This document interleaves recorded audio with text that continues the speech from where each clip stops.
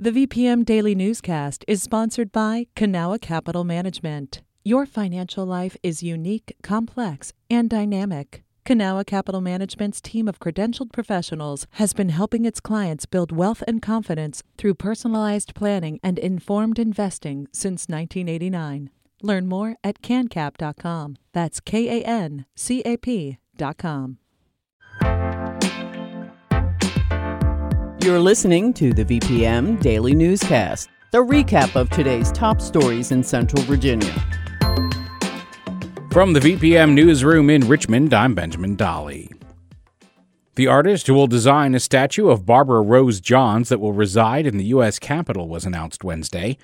At 16, Johns called for a strike at her Farmville High School to protest segregated education. Her words would resonate in the Brown v. Board of Education case. As Ian Stewart with VPM News reports, John's siblings were on hand to make sure their sister's likeness is captured correctly. Robert Johns says even though prior tributes to his sister, including one on the Capitol grounds in Richmond, were well done, they didn't perfectly capture her likeness. What my family would like to see is that we have approval for this statue because we really want it to look like Barbara. Maryland sculptor Stephen Weitzman was selected by the commission overseeing the Commonwealth statues in Washington. He's ready to work with the family. You will be making sure that she will look exactly like what you remember her looking like. Weitzman's initial design shows Johns next to a lectern with a book raised high over her head. It depicts a 1951 speech she gave to her classmates calling for a school-wide strike. Many details still need to be worked out before a possible unveiling sometime next year. The bronze likeness will replace a statue of Robert E. Lee, which has already been removed. Ian Stewart, VPM News. To meet standards set by Major League Baseball, a new stadium that will be part of the Diamond District needs to be complete by the 2025 season. The Richmond Planning Commission this week discussed amending zoning rules that would help accommodate the project, the city's Planning and Development Review Director told Richmond BizSense. The change could mean taller buildings and fewer restrictions on signage in the area. City Council okayed general plans for the Diamond District in the fall. A group of Chesapeake citizens filed a voter petition as part of their fight against a proposed megasite. Catherine Hafner with partner station WHRO News has the details. The new coalition calls itself the Rural Chesapeake Preservation Committee. The members strongly oppose the Coastal Virginia Commerce Park proposed on former farmland. They say it would impact the local environment and compromise the region's historically rural character. Their petition asks voters to approve an electoral referendum on the subject. It doesn't explicitly mention the megasite. Instead, the referendum would force the city to update its planning document that guides land use, including more protections for residents and farms. Renee Cobb lives in southern Chesapeake and filed the petition.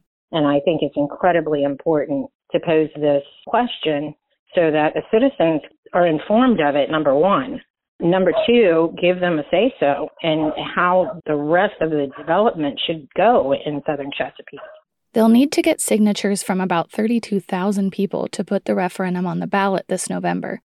That was Catherine Hafner with partner station WHRO News. Chronic absenteeism is down slightly, a Richmond Public Schools official reported during a board meeting earlier this week.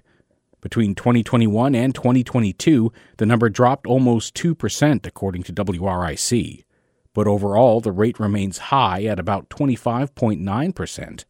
An increase in respiratory illnesses and lack of reliable transportation were cited as possible causes. One board member still called the number a, quote, colossal failure. Engagement with social workers and family liaisons were mentioned as possible fixes during the meeting. Charlottesville City Councilor Sina McGill is stepping down, citing family needs, according to WVIR. The former vice mayor had Councilor Michael Payne read her statement at Tuesday's meeting, saying, quote, "At this time, I cannot be the mother I need to be and also provide the service to the people who elected me." McGill's last day on council is January 11th, and the city will take applications to fill the seat until someone can be elected in November. This has been the VPM Daily Newscast. Some of these stories may have changed since the newscast was recorded. You can stay connected to what matters by heading to vpm.org/news or follow us on Facebook, Twitter, and Instagram. at myVPM.